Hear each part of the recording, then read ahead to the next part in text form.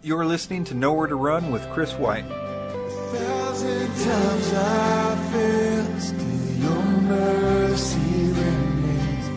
Should I stumble again, still I'm caught in your grace, everlasting. Hey everybody, what's up? Welcome to Nowhere to Run. Thank you for tuning in. I'll tell you what, I got a lot of stuff to talk about today, but I'm not going to do it. I'm just going to talk about one particular theory that I have and ramble about it for probably the better part of an hour. But one quick note about the upcoming Politics of Religion conference in Fort Wayne, Indiana, April 1st and 2nd. It's going to be really great. I've seen Mike Tater's presentation. It is really, really well researched. And I know that Dr. Future also, according to Mike, it's pretty phenomenal too, what he's put together. And of course, I know that Russ Dizdar and Andrew Hoffman both do incredibly good research too. So we'll see how that goes. If it's anything like the last day's conference, you'll really leave with some changed perspectives on some things. And I certainly hope to do the same thing with my two presentations. One of them is the one that I particularly think is going to be good, the one about prophecy, particularly focusing on Matthew 24 and the rapture, but not quite like the verse-by-verse study of Matthew 24 I did. It's going to be quite a different format altogether. And I certainly learned a lot from doing the verse-by-verse study, and I'm glad that I've had these last few months to put this all together. And right now putting the finishing touches on the presentation about debunking and how to do it and why to do it and when to do it from a biblical perspective. So I think it's going to be a really great conference. Again, April 1st and 2nd. You can get tickets at the politicsofreligion.com website. And Chris Pinto is no longer going to be there. He had a scheduling conflict, and so he is not able to do it. But it's still going to be a really rocking lineup. And Mike and I were just talking about how excited we are personally for the information. So I hope you get a chance to come out and see what's going on if you are near or can make it to Fort Wayne, Indiana, April 1st and 2nd. Okay, so what I'm going to do here is talk about a theory that I just heard last Saturday, Friday, and I've been taking this class with Charles Cooper through the book of Revelation. And Charles Cooper is a guy that I really respect as far as his work and stuff. I actually have that interview in the notes from the last show. And when I first heard his view about who the woman that rides the beast in Revelation 17 and 18 was, I dismissed it. I thought, well, that doesn't really fit all the characteristics, and I'm just going to hear him out. But I think he's wrong on this one, because there's been some things before I was like, nah, I don't know if I'll go there with you, but very, very few things really. But so I was gonna do that, and then he kept going. I was like, yeah, that is true. Yeah, that's true. And then I started looking into it for myself and doing some word studies and poking around here and there, and it's been pretty unbelievable. I mean, the connections all throughout the Bible are really, really. I would say that that if this isn't it, then there are far too many references to throw you off here, because it is really, really solidly based on Scripture, in my opinion. But it is, if it is true, it is. It needs to be known, because nobody knows it, and I don't know what the implications are. I figure God has this stuff down there for a reason. I mean, he wouldn't, if he didn't want us to know some of this stuff, he wouldn't put it in there, So I'm sure there's a reason for it, and I'm actually thinking about, after doing some more research on this, and especially some of the stuff that I dug up on my own, I think that I might do a movie after this and do it on this subject. So just because, if it is true, it's so needed, because there's so much wrong theology about who the woman that rides the beast. Dave Hunt, you may know, put the book out called The Woman That Rides the Beast, saying that it's essentially the Catholic Church. The idea is, we're going to look at some of those ideas in a little bit. Let me just jump into it, and we'll kind of go from there, and I'll tell you what it is, or what I think it is. Revelation 17, the scarlet woman and the scarlet beast. Then one of the 7 angels who had the 7 bowls came and talked with me, saying to me, "Come, and I will show you the judgment of the great harlot, who sits on many waters, with whom the kings of the earth commit fornication, and the inhabitants of the earth were made drunk with the wine of her fornication." So he carried me away in the spirit to the wilderness, and I saw a woman sitting on the scarlet beast, which was full of names of blasphemy, and having 7 heads and 10 horns. The woman was arrayed in purple and scarlet, and adorned with gold and precious stones and pearls, having in her hand a golden cup full of abominations and the filthiness of her fornication. On her forehead was the name written, Mystery, Babylon the Great, the mother of all harlots, and the abominations of the earth. Verse 6, I saw the woman drunk with the blood of the saints and with the blood of the martyrs of Jesus. And when I saw her, I marveled with great amazement. But the angel said to me, "Why did you marvel? I will tell you the mystery of the woman and the beast that carries her, which has 7 heads and 10 horns. The beast you saw was and is not, and will descend or ascend out of the bottomless pit and go to perdition. And those who dwell on the earth will marvel, whose names are not written in the book of life from the foundation of the world. And when they see the beast that was and is not and yet is. Here is the mind which has wisdom. The 7 heads are 7 mountains on which the woman sits. There are also 7 kings. 5 have fallen, 1 is, and the other has not yet come. And when he comes, he must continue a short time. The beast that was and is not is himself also the 8th, and is of the 7, and is going to perdition. The 10 horns which you saw are 10 kings who have received no kingdom as yet, but they receive authority for 1 hour as kings with the beast. These are of one mind. They will give their power and authority to the beast. These will make war with the Lamb, and the Lamb will overcome them. For he is Lord of lords and King of kings, and those who are with him are called chosen and faithful. Then he said to me, The waters which you saw, where the harlot sits, are peoples, multitudes, nations, and tongues. And the 10 horns which you saw on the beast, these will hate the harlot, and make her desolate and naked, eat her flesh, and burn her with fire. For the God has put it in their hearts to fulfill his purpose, to be of one mind, and to give the kingdom to the beast until the words of God are fulfilled. And the woman whom you saw is that great city which reigns over the kings of the earth. After these things I saw another angel coming down from heaven, having great authority, and the earth was illuminated with his glory. And he cried mightily with a loud voice, saying, Babylon the great is fallen, and has become a dwelling place of demons, a prison for every foul spirit, and a cage for every unclean and hated bird. For all the nations have drunk of the wine of the wrath of her fornication. The kings of the earth have committed fornication with her, and the merchants of the earth have become rich through her abundance of her luxury. And I heard another voice from heaven saying, Come out of her, my people, lest you share in her sins, lest you receive her plagues. For her sins have reached to heaven, and God has remembered her iniquities. Render to her just as she has rendered to you, and repay her double according to her works. In the cup which she has mix double for her. In the measure that she glorified herself and lived luxuriously, in the same measure give her torment and sorrow. For she says in her heart, I sit as queen, and am no widow, and will not see sorrow. Therefore plagues will come in one day, death and mourning and famine, and she will be utterly burned with fire, for strong is the Lord God who judges her. The kings of the earth who committed fornication and lived luxuriously with her will reap and lament for her when they see the smoke of her burning, standing at a distance for fear of her torment, saying, Alas, alas, the great city Babylon, the mighty city, for in 1 hour your judgment is come, and the merchants of the earth will weep and mourn over her, for no one buys their merchandise any more. Merchandise of gold and silver, precious stones and pearls, fine linen, purple, silk, and scarlet, every kind of citron wood, every kind of object of ivory, every kind of object of most precious wood, bronze, iron, and marble, and cinnamon, and incense, fragrant oil, and frankincense, wine and oil, fine flour and wheat, cattle and sheep, horses and chariots, and bodies and souls of men. The fruit that your soul longed for has gone from you, and all the things which are rich and splendid have gone from you, and you shall find them no more. The merchants of these saints who became rich by her will stand at a distance for fear of her torment, weeping and wailing, and saying, Alas, alas, the great city was clothed in fine linen and purple and scarlet, and adorned with gold and precious stones and pearls, for in 1 hour such great riches came to nothing.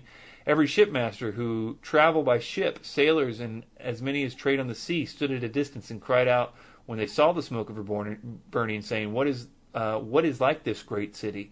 They threw dust on their heads and cried out, weeping and wailing, and saying, Alas, alas, the great city in which all the ships on the sea became rich by her wealth, for in 1 hour she is made desolate. Rejoice over her, O heaven, and your holy apostles and prophets, for God has avenged you upon her.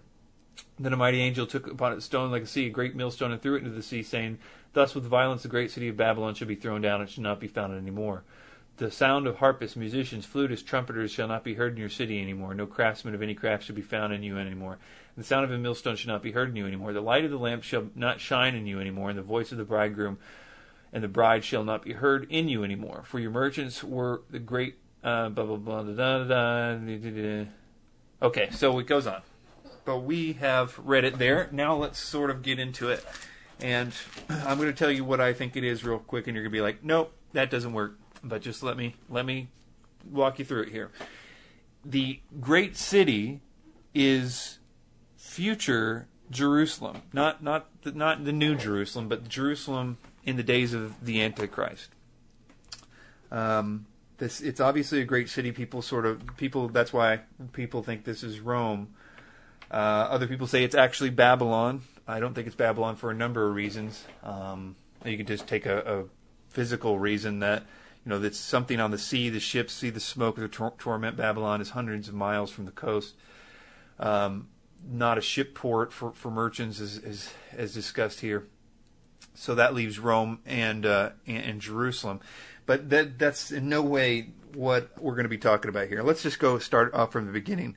Come, I will show you the judgment of the great harlot who sits on many waters. Okay, those 2 points are really, really important. This idea that in the future, the government of the Antichrist will be run from Jerusalem. Now, that's not so hard to believe, is it? I mean, we look at 2 Thessalonians 2 and Matthew 24, both of which describe the abomination of desolation and say, that, let's see, not to be soon shaken or troubled either by spirit or the word, as if the day of Christ had come. Let no one deceive you by any means. That day will not come unless the falling away comes first. And the man of sin is revealed, the son of perdition, who opposes and exalts himself above all that is called God or that is worshipped, so that he sits as God in the temple of God, showing himself to be God. Now that doesn't necessarily say that he's ruling from Jerusalem. It does say that he at least goes there to sit in the temple and declare himself to be God. But we also have things like... let's see here. Let's go to the book of Daniel, and we're going to find this phrase. It says, He shall plant the tents of his palace between the seas and the glorious holy mountain, yet he shall come to his end, and no one will help him. Now, this idea of the tents of his palace, as the New King James has it here. Let's take a look at what this is in a few other versions to sort of get an idea of what we're looking at here. Kind of using the E sword here, so forgive me this is going to be kind of a rambling show. You're just going to have to deal with me. The ASV says, shall plant the tents of his palace there. ESV said, he shall pitch his palantial tents. Geneva Bible says that he shall plant the tabernacles of his palace. The ISV, which has not come out yet, but I respect that version, it says when he pitches his royal pavilions between the seas. So we've got this idea of his palace here in the RV. Says, and he shall plant the tents of his palace. So we get the tabernacles of his palace, as the King James says. So we get at least some idea there, and I actually would suggest, as sort of a side note, that this is the last verse in Daniel chapter 11, and the next verse is talking about the abomination of desolation. At that time Michael shall stand up over the great prince who stands watch over the sons of your people, and there shall be a time of trouble such as never was since the beginning of a nation, even to that time. I would say that this coming to an end of him is actually, as it describes one of his heads being mortally wounded, that he actually is killed before the abomination of desolation. There's some people that speculate that when he sits in the temple as God, he will be killed by some zealous Jewish person, and then he'll raise from the dead. But this would seem to suggest that he comes to his end before he sits in the temple, which I think makes sense, because he's declaring himself to be God would seem to fit him already demonstrating, or supposedly demonstrating, whether or not he actually raises from the dead is a little questionable, that he has power over death. But getting a little off track here, there are many other instances of this idea that, here in the two witnesses are an interesting thing. These guys are killed by the beast that ascends out of the bottomless pit. And it says that it was in Israel. It says, when they finish their testimony, the beast that ascends out of the bottomless pit, now that's the one that we just made reference to over there in our verse there in Revelation 17. He will come out of the, what we'll get there when we get there, will make war against them and overcome them and kill them. And their dead bodies will lie in the street of the great city, which is spiritually called Sodom and Egypt. Now, that would be a hard city to identify if it were not for the next line, which says, where also our Lord was crucified. Okay, well, that makes it a little less ambiguous. I mean, spiritually, Sodom and Egypt is not something you would be able to dig out very easily if it wasn't for that qualifier. So, spiritually, Sodom and Egypt is Jerusalem. Now, this next part. So, what we can get the idea that sits on many waters, if in fact the Antichrist is ruling out of Jerusalem. That it is ruling, and of course it's a world government, a world religion that will worship him, that will bring him sacrifices, that will be a time of peace, supposedly. So it's in that sense that Jerusalem in the future will sit on many waters of peoples, nations, and tongues, if the Antichrist in fact does rule out of Jerusalem. And that also will explain a ton more as we continue. The other part of that first verse there in that section is the great harlot. And in what sense is Jerusalem a harlot? Biblical harlots have an interesting characteristic. But let me just read some Old Testament passages for you to sort of get an idea. Ezekiel 16, starting at verse 15, subtitled Jerusalem's Harlotry. But you trusted in your own beauty, playing the harlot because of your fame, and poured out your harlotry on everyone passing by who would have it. You took some of your garments and adorned multicolored high places for yourself, and played the harlot on them. Such things should not happen nor be. You have also taken your beautiful jewelry from my gold and my silver, which I had given to you, and made for yourselves male images, and played the harlot with them. You took your embroidered garments and covered them. You set my oil and my incense before them. Also my food, which I gave you, the pastry of fine flour, oil, and honey, which I fed you, you set it before them as sweet incense. And so it was, says the Lord God. Moreover, you took your sons and your daughters, whom you bore to me, and these you sacrificed to them to be devoured. Were your acts of harlotry a small matter, that you have slain my children and offered them up to them by causing them to pass through the fire? And all your abominations and acts of harlotry, you do not remember the days of your youth. So Jerusalem here, the city spoken of a harlot, and keep in mind, what is their harlotry? And they caused the world to as we're going to see as we can progress in this, they caused the world to partake of their harlotry. What it's always going to be described as is their worshiping of the false god. In this case, the false god of all gods, worshiping Satan himself as if he was the true God. And they ostensibly believe that this guy is the Messiah and champion him to a large degree. But as it says later on in Revelation 18, that this beast will turn on her at the end and kill her, devour her, or I forget exactly the reference, but she starts out by championing him, and so let's read some more passages about this. Let's go to Hosea 4, chapter 4 starting at 11. Harlotry, wine, and new wine enslave the heart. My people ask counsel from their wooden idols, and their staff informs them. For the spirit of harlotry has caused them to stray, and they have played the harlot against their God. They offer sacrifices on the mountaintops and burn incense on the hills, under oaks, poplars, and terebinths, because their shade is good. Therefore the daughters commit harlotry, and your brides commit adultery. And I will not punish your daughters when they commit harlotry, nor your brides when they commit adultery. For the men themselves go apart with the harlots and offer sacrifices with the ritual harlot. Therefore people who do not understand will be trampled. Let's see here. Isaiah has got some choice words here too, all over the place, but talks about, again, Jerusalem, the subtitle, The Degenerate City. How the faithful city has become a harlot. It was full of justice, righteous lodged in it, but now murderers. Your silver has become dross, your wine mixed with water. So it's interesting. Notice that how the faithful city has become a harlot. A biblical harlot there's two other cities that are called harlots in the Bible. One is Nineveh, and the other Tyre. And that we can infer that what a biblical harlot has to have been at one time in a right relationship with God.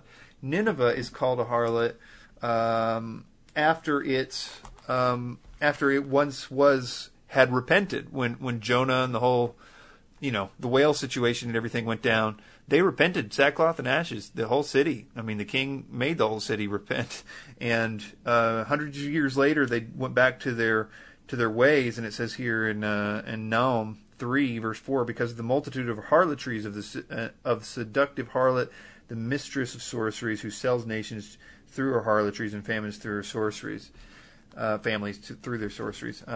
They had become that. Also, Tyre says of Tyre, wail, you ships of Tarshish, for your strength is laid waste. Now it has come to pass in that day, Tyre will be forgotten 70 years according to the day of one king, and the end of 70 years it will happen. Tyre as the sons of the harlot, it shall be in 70 years. Da, da, da. Anyway, so Tyre is called this. Tyre is a little more difficult because it's not necessarily it's not to say specifically they had a right relationship with God, but interestingly, the king of Tyre certainly did. Listen to this interesting thing from 2 Chronicles. Then Hiram, king of Tyre, answered in writing, which he sent to Solomon, because the Lord loves his people, he has made you a king over them. Hiram also said, blessed be the Lord God of Israel, who made heaven and earth, for he has given King David a wise son, endowed with prudence and understanding, who will build a temple for the Lord and a royal house for himself. And I have sent a skillful man endowed with understanding. And he goes on to describe, but basically this idea of blessed be the Lord God of Israel is what the king of Tyre said, who has made the heaven and earth. He understands who he is and knew that David was a rightful king and everything, and said blessed. So we get the idea that the king, and by the extension Tyre had, so when Tyre is called harlot, it again has this idea. Sort of going off on that particular point, not terribly important. But let's continue down the line here and start talking about some of this stuff. With whom the kings of the earth commit fornication, and the inhabitants of the earth were made drunk with the wine of her fornication. Again, what is her fornication? It is an idolatry in the sense that they are worshiping as God Satan. Now, it's interesting. Later on in verse 18, it says this about her. She says in her heart, I sit as queen and am no widow, and will not see sorrow. She's no widow. She's no widow because she has a husband, But of course, that husband is a false husband. She has a God, and that, of course, is her abomination. That is her harlotry. So he carried me away in the spirit into the wilderness. And I saw a woman sitting on the scarlet beast, which was full of names of blasphemy, having 7 heads and 10 horns. Okay, well, she's sitting on the Antichrist. It describes that exact same thing over here when it says in Revelation 13, then I stood in the sand of the sea, and I saw the beast rising up out of the sea, having 7 heads and 10 horns, and on his name, and on his horns 10 crowns, and on his heads a blasphemous name, which is what it goes on to say here. This woman sitting full of names of blasphemy, having 7 heads and 10 horns. The woman was arrayed in purple and scarlet, and adorned with gold and precious stones and pearls, having her head and a golden cup full of abominations and the filthiness of her fornication. And on her forehead the name was written, Mystery Babylon the Great, the mother of harlots and the abominations of the earth. So also an interesting thing to note here is that it also speaks of this beast that comes out of the sea with the 7 heads and 10 horns. Over there in Revelation 13, it says of him that it was given him over every tribe, tongue, and nation. So we know that he is the guy that is ruling all this stuff. she's riding the beast, but this is what is a very description of what's going on, sitting on many waters. Okay, so this is an interesting part. I saw the woman drunk with the blood of the saints and with the blood of the martyrs of Jesus. And when I saw her, I marveled with great amazement. This is one that really won't make sense unless you understand really Daniel and Matthew 24. Let's just turn to Matthew 24 real quick. The abomination of desolation. Now we're told to go look at Daniel for that. It says, therefore, when you see the abomination of desolation spoken of by Daniel, this is our Lord talking, spoken of by Daniel, the prophet, standing in the holy place, whoever reads, let him understand. Then let those who are in Judea flee to the mountains. Let him who is on the housetop not go down to take anything out of his house. Let them who is not on the field go back to get his clothes. But woe to those who are pregnant and nursing in those days. All, it goes on here. You could say this is tribulation, man. This is get out of town. Something happens here that is so bad. It says, for then there will be great tribulation, such as not been since the beginning of the world until this time, no, nor ever shall be. And unless those days were shortened, no flesh would be saved. But for the elect's sake, those days will be shortened. This time of persecution that begins here is described earlier when he says, they will deliver you up to tribulation and kill you, and you will be hated by all nations for my name's sake. Is described also in Daniel, also surrounding the abomination of desolation, when it says, let's see here, they shall take away the daily sacrifices, and there will be an abomination of desolation. So this is where Jesus told us to turn to. Then it says, okay, abomination of desolation, next verse, those who do wickedly against the covenant, he shall corrupt with flattery. I think that's what we're talking about here, but continuing. But the people who know their God shall be strong and carry out great exploits. And those of the people who understand shall instruct many. Yet for many days they shall fall by a sword, flame, by captivity, plundering. Now when they fall, they shall be aided with little help, but many shall join them with it by intrigue. And some of those with understanding shall fall, to refine them, to purify them, to make them white until the time of the end, because it is still for appointed time. There are 1,000,001 ways to demonstrate that this abomination of desolation is a time of tremendous persecution. Let's go to one other reference here, Revelation 12. So the dragon gets thrown to the earth here. It says, woe to the inhabitants of the earth and the sea, for the devil has come down to you, having great wrath, because he knows he has a short time. Keep in mind that idea of short time. That's going to come up in our verse. He has a, quote, short time. Now, when the dragon saw that he had been cast to earth, he persecuted the woman who gave birth to the male child. But the woman was given 2 wings of an eagle, that she might fly into the wilderness, to a place where she is nourished for a time, and half a times from the presence of the serpent. So it's interesting that this 3.5 year mark shows up here. This is an indication that we're talking with the times and half a time, without going into too much details, talking about the 3.5 year mark. So we're told this is the abomination of desolation, the midpoint of that 7 year period.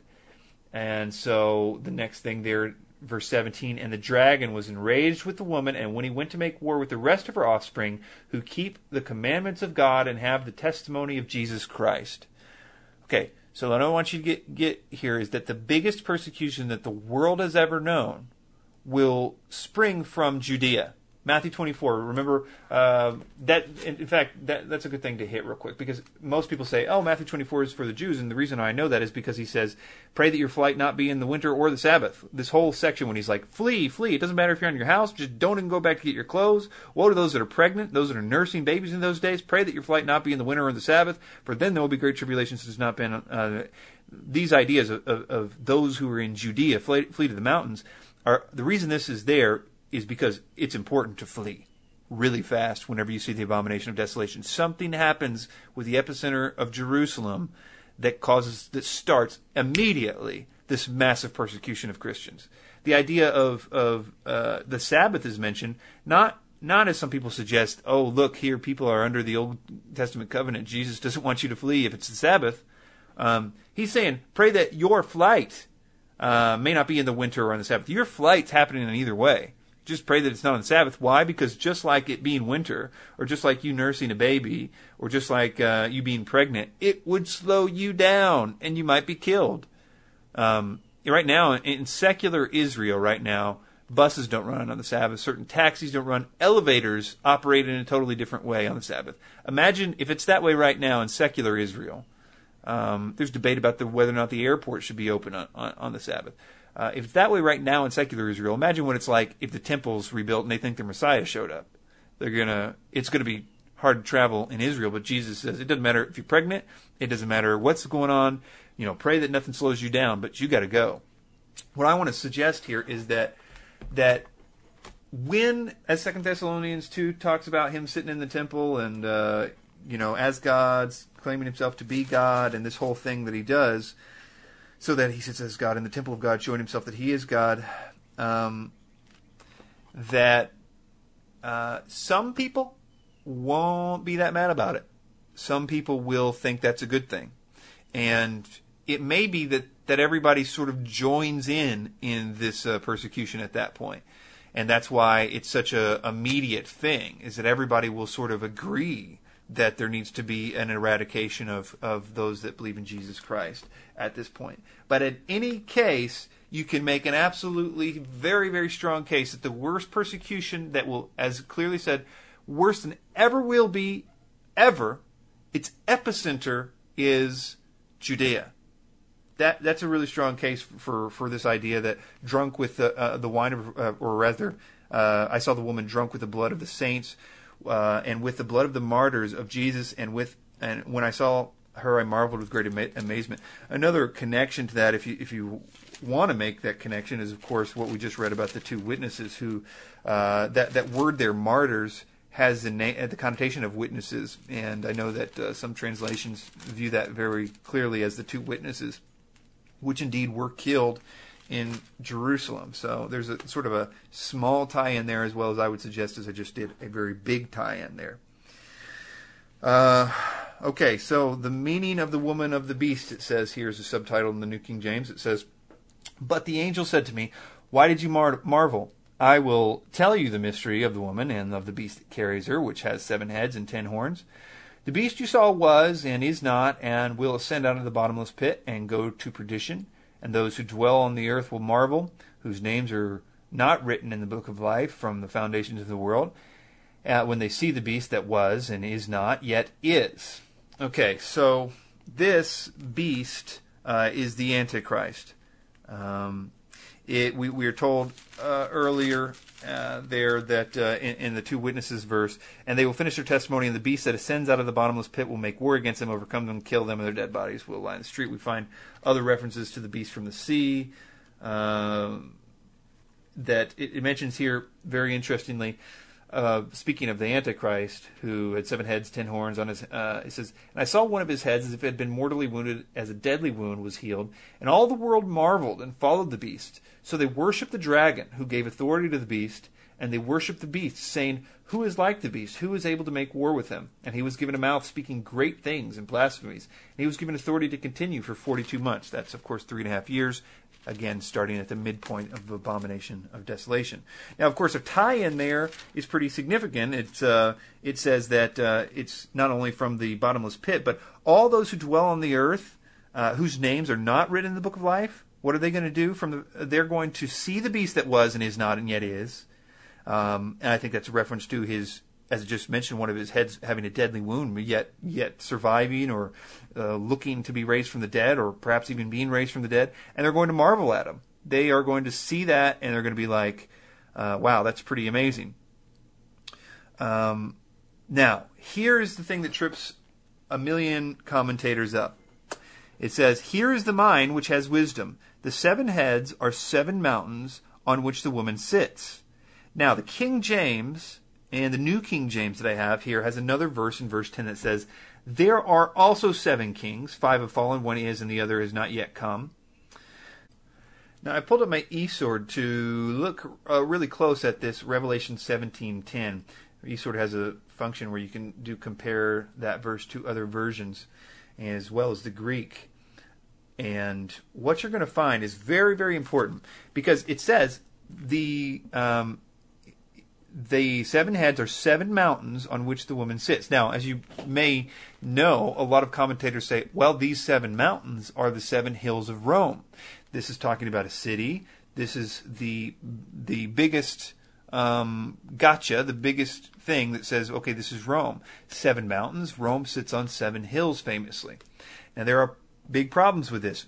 I'm going to show you here in the Greek. But one, let's just say, 7 mountains. They had a word for hills. These are mountains. These are not, Rome isn't sitting on 7 mountains. It's sitting on 7 hills. There's totally different words in the Greek.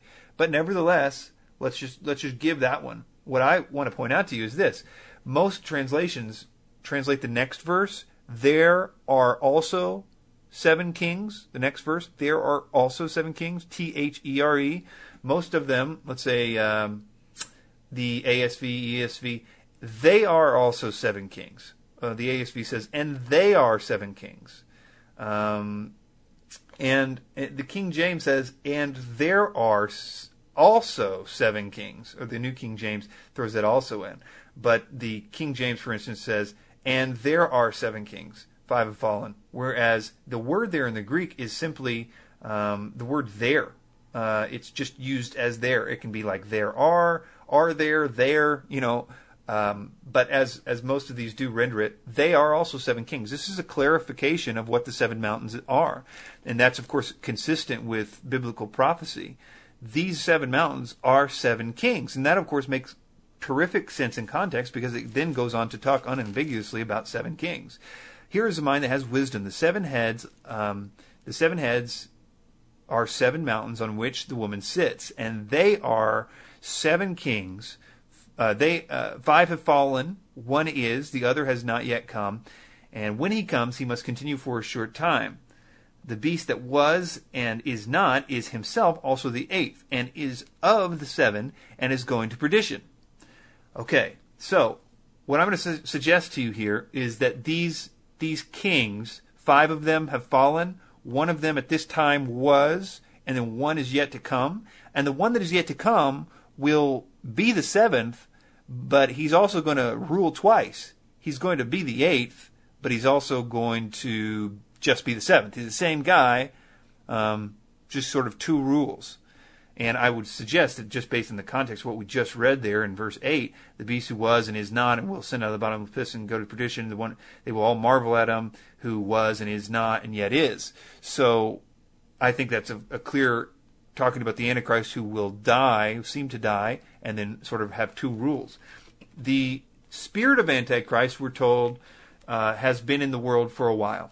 John tells us about that the spirit of Antichrist goes around and has been working. I would suggest that it indwells kings from time to time, and I think you can make a very clear example biblically of 5 of these guys in biblical prophecy. Pharaoh. Anybody that's ever done a study on Pharaoh will see him as a picture-perfect example of an Antichrist. Also, Sennacherib. If you want to do a study on these guys to see what I mean, this isn't sort of like I'm picking bad guys in the Bible.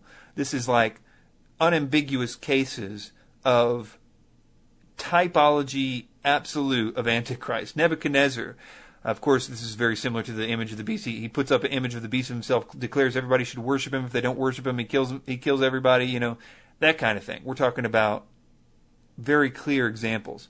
Harmon and Antiochus Epiphanes, who I don't think anybody would disagree as well. He's described by Daniel so clearly, in fact, of his career that some believe that he was the only fulfilling of the Antichrist, Antiochus Epiphanes that Daniel describes. They say, well, that's just such a perfect description of him. But what they fail to recognize is that Christ says, when you see the abomination of desolation spoken of by Daniel the prophet, it certainly was prefigured by Antiochus. There's no doubt about that. But Christ says, hey, look, that was in the past. When you see the abomination of desolation, which means that there is yet another more real version of the Antichrist that's coming. Biblical prophecy is this, that there is types of Antichrist. When God speaks, truth happens. It's shock waves of truth that just continue to flow. And it's fulfilled more literally as it goes, all leading up to its literal fulfillment here in the book of Revelation. Yes, there were types of Antichrist. Yes, there were types of the image of the beast that people were told to worship. Yes, there were all these types of things, but they're not it. Christ makes sure that we don't think that. Anyway, so we get the idea that these guys, 5 have fallen. 5 of those guys at the time had fallen. The one that was at that time, speaking of John in his later years, was Nero. Nero is the guy that started the persecution of Christians that lasted for almost 300 years in Rome. Most of the early church believed that Nero was the Antichrist, and for good reason. Paul, the apostle, was killed by Nero. He appealed to Caesar. He very well probably got a chance to talk to Nero. I wonder what that was like. But nevertheless, he was killed at the very beginning of Nero's reign of terror against the Christians. So what I would suggest is the 5 that have fallen have been those that I mentioned: Pharaoh, Sennacherib, Nebuchadnezzar, Haman, Antiochus Epiphanes. The one that was Nero, and the one that is yet to come is a future Antichrist that will rule from Jerusalem. He will have his head fatally wounded, and he will essentially rule twice. One, his end of a rule, I believe, will be at the very last verse in Daniel 11, where he sets his palace in Jerusalem and will come to his end and no one will help him. And the next one is starting in the very next verse, the beginning of Daniel 12, when it speaks of the abomination of desolation. That is a totally new version of this, where this guy is very empowered by the beast who gives him his powers. It's described so many different places. Moving on. The 10 horns which you saw are the 10 kings who have received no kingdom as yet, but they receive authority for 1 hour as the kings with the beast. These are of one mind, that they will give their power and authority to the beast. These will make war with the Lamb, and the Lamb will overcome them, for he is the Lord of lords and King of kings, and those who are with him are called, chosen, and faithful. These 10 kings who don't receive a kingdom, but they receive authority for 1 hour as kings with the beast. These are of one mind. They will give their power and authority to the beast. They got one thing that they're doing. They are made kings, and these kings give their authority directly away to the beast. What do? What is their purpose? They will make war with the Lamb? Well, that's pretty insane, but that's what they do.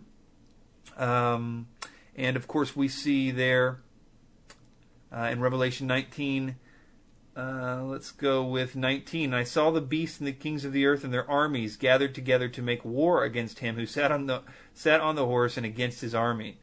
The beast was captured, and with him the false prophet who worked signs in presence. So it doesn't work. It's not much of a battle. They get pretty much destroyed, to say the least. But it describes earlier where the beast and the false prophet gather together this army to go to war against the Lamb, which is what these 10 kings, I believe, are doing. This is, by the way, really a bad time for the Antichrist. But at this point, the 7 trumpets have been poured out, and the 7 bowls are about to go down, and they happen pretty quickly because it is so terrible what happens in those. And I think this is sort of going back on some of the bowls, or actually this is sort of clarification on some of them. So that's what I believe the 10 kings are. Then he said to me, the waters which you saw, where the harlot sits, of the peoples, multitudes, nations, and tongues, all these are desolate. And the 10 horns which you saw on the beast, they will hate the harlot, and will make her desolate and naked, eat her flesh, and burn her with fire. Okay, this is pretty interesting, I think, because of this idea that they're going to turn on her. And I think that that's obviously very interesting, because we see, of course, that that's exactly what happens with the 7-year peace agreement. Apparently, the Jewish people are going to believe that they have struck in a peace agreement. I think it's discussed very clearly here in Jeremiah 6 in the Old Testament, where it says, "Everyone is given to covetousness, and from the prophet even to the priest, everyone deals falsely. They have also healed the hurt of my people. They have also healed the hurt of my people slightly, saying, 'Peace, peace,' when there is no peace. Were they ashamed when they had committed abomination? No, they were not at all ashamed, nor did they know how to blush. Therefore they shall fall among those who fall, and at the time I will punish them, and they shall be cast down, saith the Lord." So it's talking about this impending destruction from the north at this point. "Be instructed, O Jerusalem, lest my soul depart from you, lest I make you desolate, the land not inhabited."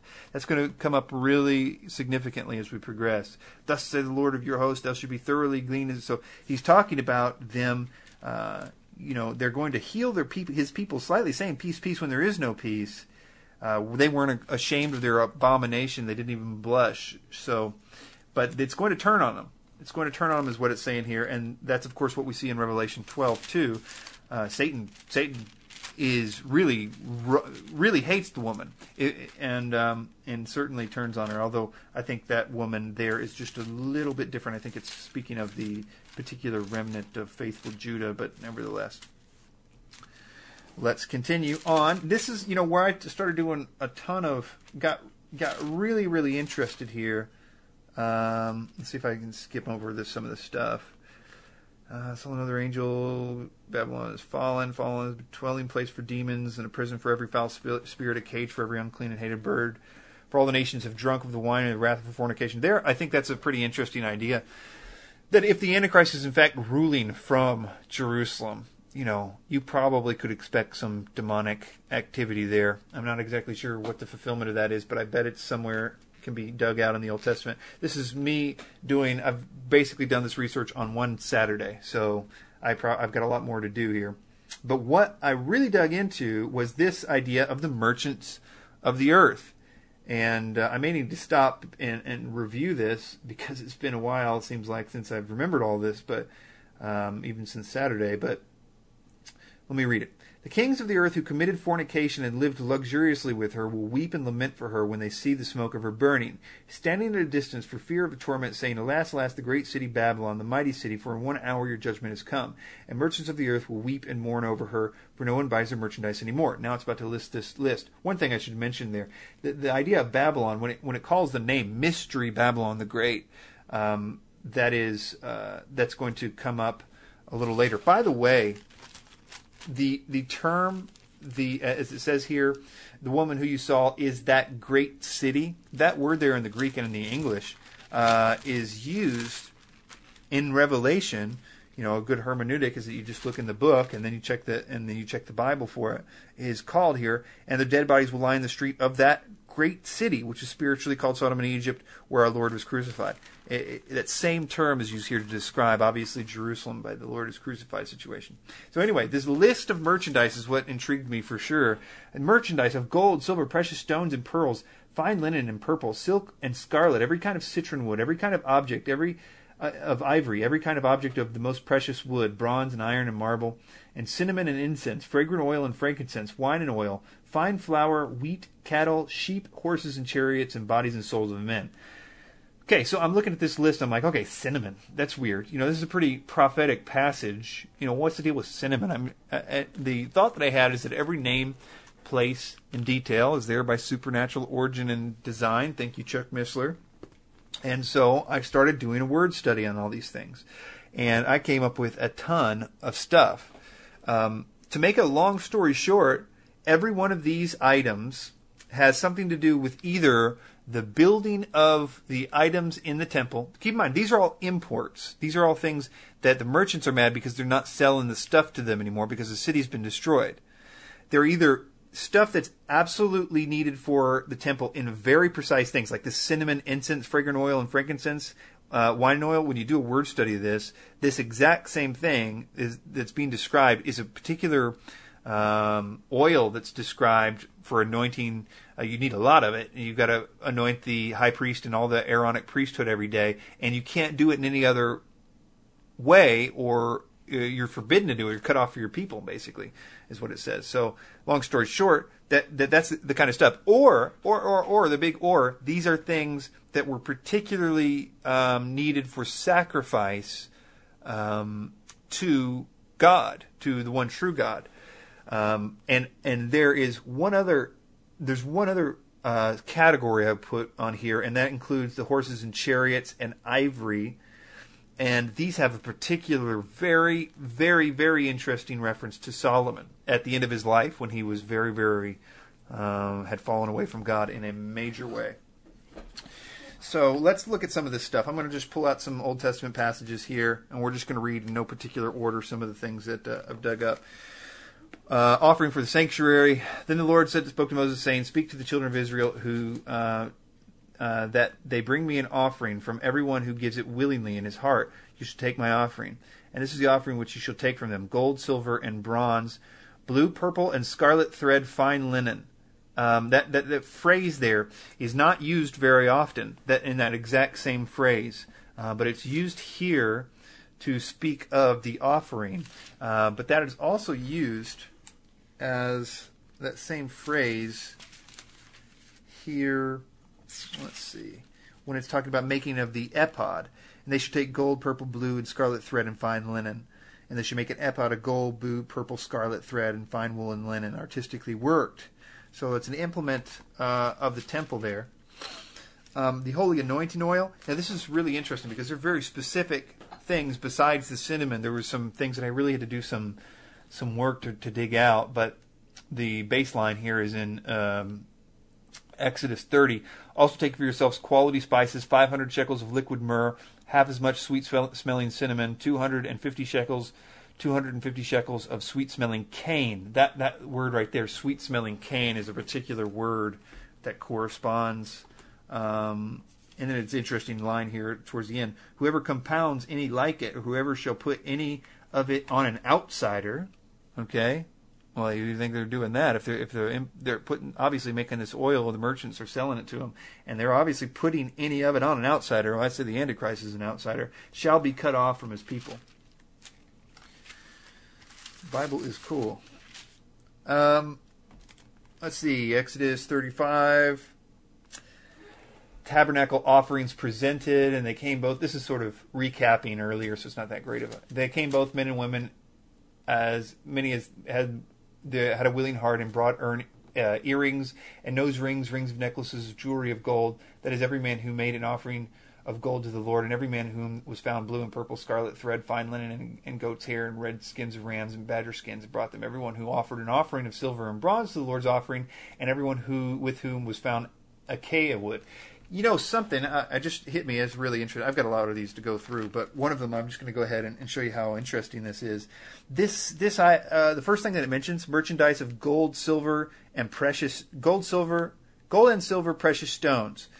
That phrase, exact phrase, is only found very, very, very few places. I mean, it mentions gold and silver and precious stones in a number of places, but the exact phrase is found in, I would say, an absolutely incredibly interesting place.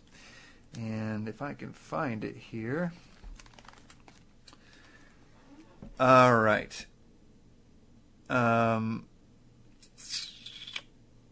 Okay, here it is. Northern okay.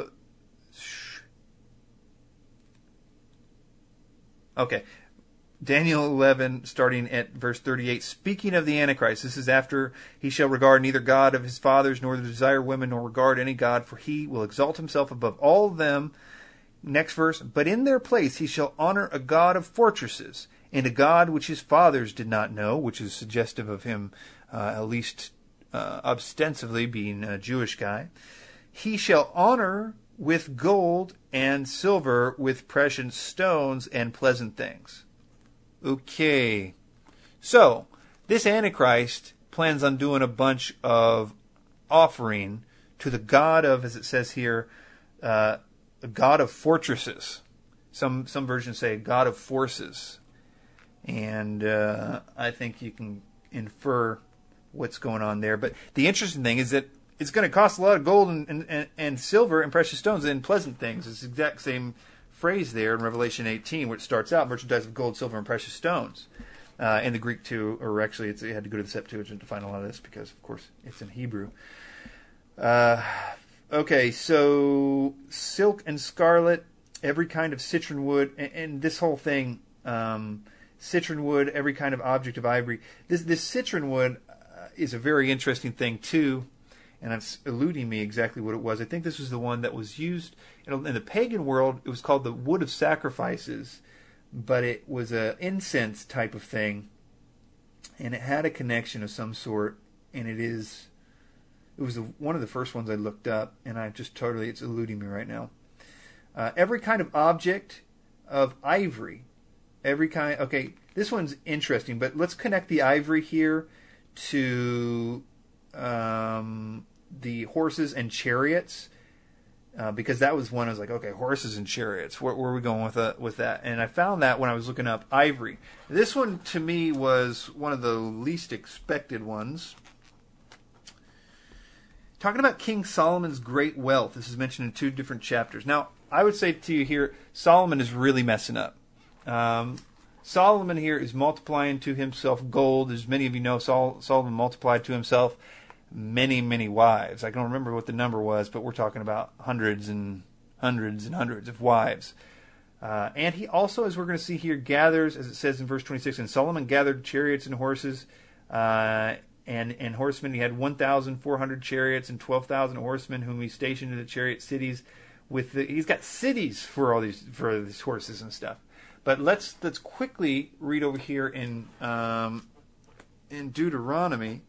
If we can, which I may not have marked. Deuteronomy, come on, Deuteronomy. I must have not marked it, but basically it says very specifically about kings that they don't need to be multiplying for themselves these 3 things. And it's like in a 2-verse thing. It says, don't multiply for yourself gold and silver, don't multiply to yourself wives, and don't multiply to yourself horses and chariots. And so Solomon is doing all that stuff. And by the way, the next chapter, after we get done reading what we're going to be reading here, starts out like this. But King Solomon loved many foreign women, as well as the daughter of the Pharaoh, women of the Moabites, Amorites, Edomites, Sidonites, Hittites, from the nations from whom the Lord had said to the children of Israel, you should not intermarry with them, nor they with you. Surely they will turn your hearts away from their gods. Solomon clung to these in love. And he had 700 wives, there's a number, princesses, and 300 concubines, and his wives turned away his heart. For it was, though, then that Solomon was old, that his wife turned his heart to other gods, and his heart was not loyal to the Lord God as his father David. So Solomon went after Ashtoreth, the goddess of the Sidonites, and after Milcom, the abomination of the Amorites. Solomon did evil in the sight of the Lord, and did not fully follow the Lord as did his father David. Then Solomon built a high place for Cheremosh, the abomination of Moab, on the hill that in the east of Jerusalem, and for Moloch, the abomination of the people of Ammon. And he did likewise for all his foreign wives, and he burned incense and sacrificed to their gods. So the Lord became angry with Solomon because his heart had turned to the Lord of God, the God of Israel, who appeared to him twice and commanded him concerning these things, that he should not go after other gods. But he did not keep what the Lord had commanded. God showed up to Solomon and was like, dude, you've got to stop this. Anyway, so let's read. All King Solomon's drinking vessels were gold, and all the vessels in his house of the forest of Lebanon were pure gold. Not one was silver, for this was accounted as nothing in the days of Solomon. For the king had merchant ships at sea with the fleet of Hiram. Once every 3 years, the merchant ships came bringing gold, silver, ivory, apes, and monkeys. I think that's peacocks in some translations. So King Solomon surpassed all the kings of the earth in riches and wisdom. Now, all the earth sought the presence of Solomon to hear his wisdom, which God had put in his heart. Each man brought his presents, articles of silver and gold, garments, armor, spices, horses, and mules at a set rate year by year. And Solomon gathered chariots and horsemen, and had 1,400 chariots and 12,000 horsemen, whom he stationed in the chariot cities of the king of Jerusalem. The king made silver as common in Jerusalem as stones, and he made cedar trees as abundant as sycamores, which are in the lowland. And Solomon had horses imported from Egypt and Kev. The king's merchants brought them from Kev at the current price. Now a chariot was imported from Egypt. It cost 600 shekels of silver, and a horse 150. And thus, through their agents, they exported them to all the kings of the Hittites and the kings of Syria. So, all I want to say there is that there's more to know about that. In fact, I think in it says very explicitly there in the Second Chronicles, or is it First Chronicles place, that the number of I don't think this is a necessary connection, so don't freak out or anything. But the number of gold brought to him every year by year was 666. But it doesn't actually add up with the Revelation thing. I mean, it doesn't make sense with that. So I think it may be a coincidence, but. All I want to say is Solomon was a type of Christ. Don't get me wrong. Types, if you know Bible theology, there's types all over the Bible. You know, Joshua was a type of Christ, and you know Moses was a type of Christ. We could, there's almost every book in the Bible has a type of Christ. But and as well, I think in his later life, he became a type of Antichrist in the same way that others did, like we mentioned.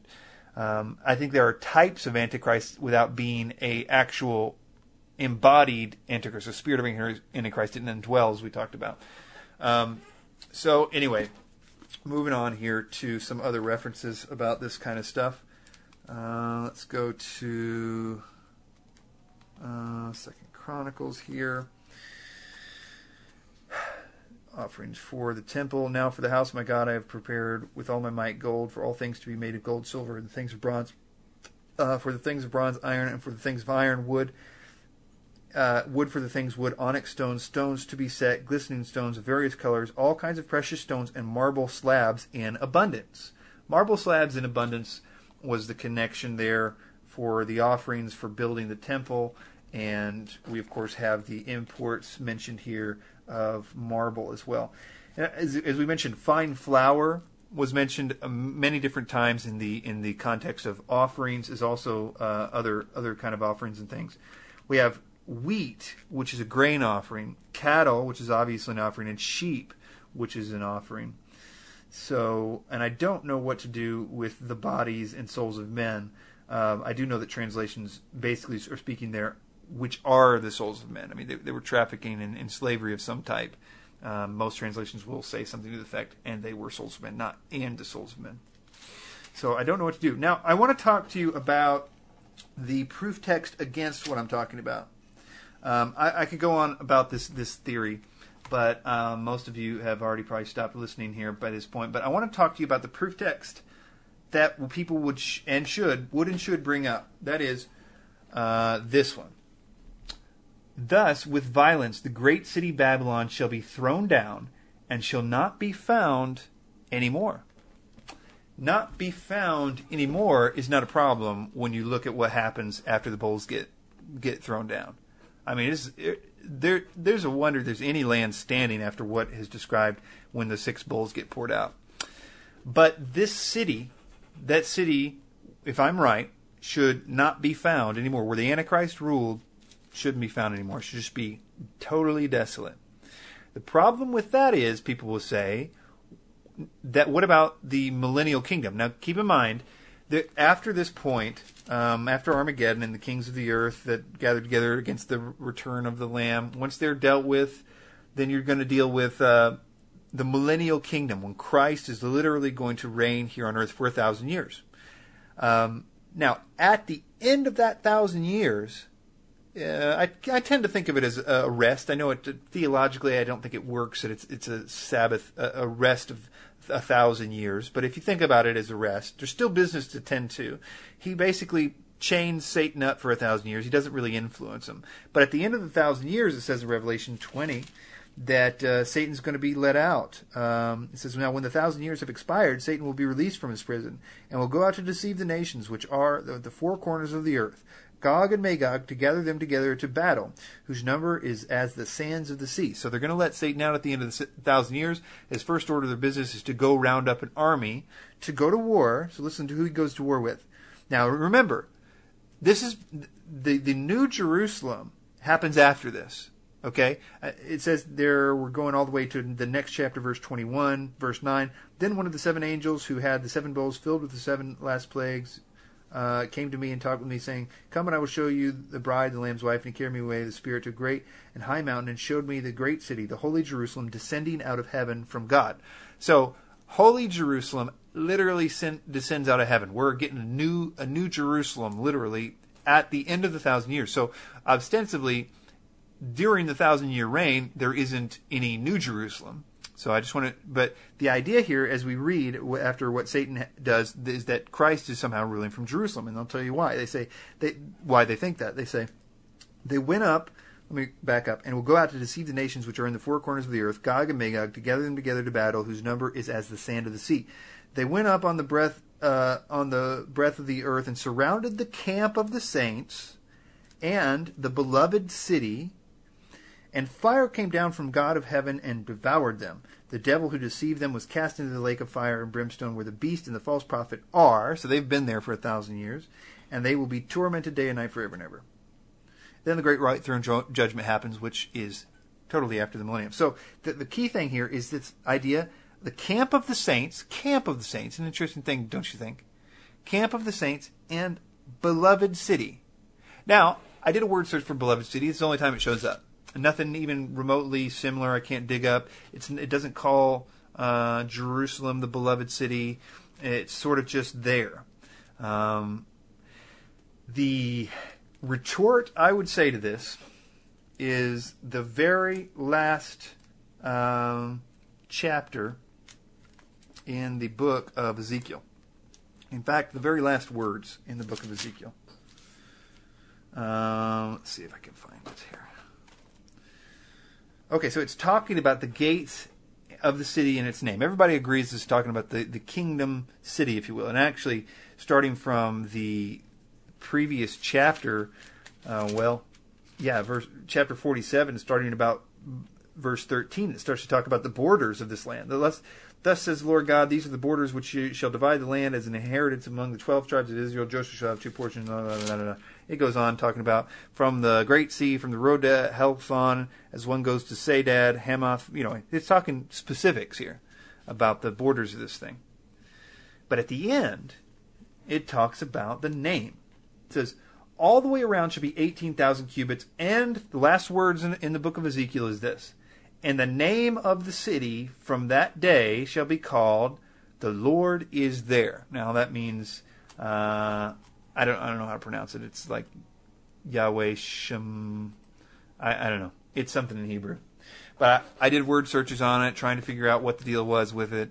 Now, people obviously say things, well, the Lord is there. That means the city is, anywhere the Lord is. And that's true and everything. But the problem is that it's talking about a physical location. And the problem with making this Jerusalem is that you can tell by the borders and everything that's talking about here that this is south of Jerusalem. Now, I haven't done very much study on this, and I don't know if it looks promising not with what I'm seeing, but I've seen one guy who was just doing a commentary on this, was just sort of going through this, and he says it looks like it may be Bethlehem. But at this point, remember, what it's describing here in Ezekiel is the Dead Sea is going to be alive again. After all this stuff, the Dead Sea is going to somehow get an outlet. It's going to spring up the entire, there's a total desolate wilderness surrounding the Dead Sea. It's just desert and awfulness. But that is told here in Ezekiel. That's going to be all totally new. There's going to be trees that are going to be like giving forth fruit that nobody even knew about anymore. It's going to be doing stuff. It's like that kind of language here. We're talking about a totally different ball game in this 1,000-year period. And I would suggest that the camp of the saints, the reason why it doesn't say specifically that this is Jerusalem, and the reason why it says the beloved city, is something I've yet to find out. But I don't think it doesn't say Jerusalem. I mean, for one reason, the new Jerusalem comes out of the sky, just a few verses later, so it suggests that something was wrong with the old Jerusalem. I would suggest. So I think the one proof text actually opens up the door to something pretty darn interesting about all that stuff. And I have talked your ears off now, but I'm glad I did. And I think it might do the next project about this, because if it's right, it's unfortunate that nobody knows about it, and something needs to be done about it. So I think I'm going to make a movie about it. And I don't know. Maybe I won't. Let me know what you think. And you can contact me if you want to. My new movie on prophecy and everything is going to come out April 1st and 2nd, so stay tuned on that. Subscribe to the YouTube channel if you haven't already. It's Nowhere to Run 1984 on YouTube, KNOW, WHERE 1984 on YouTube. So subscribe there, wait for it there. And I'm also going to start another channel that's just going to be resources for prophecy kind of stuff like I'm talking about. So I don't want to turn into a prophecy person. I don't want to be like an aberrant person who's like, oh, well, Chris was great until he started going off in that prophecy stuff, and then he sort of, doesn't really do anything good anymore, and blah, blah, blah. So that's sort of what I'm wrestling with about, whether I should do this or not, or whether I feel like I am supposed to do this or not, because, I wrestle with like, well, what good is it? What good is it to know this? I mean, what can come out of it? Is any evangelism coming out of this, or people coming to know the Lord because of this, or, I don't know.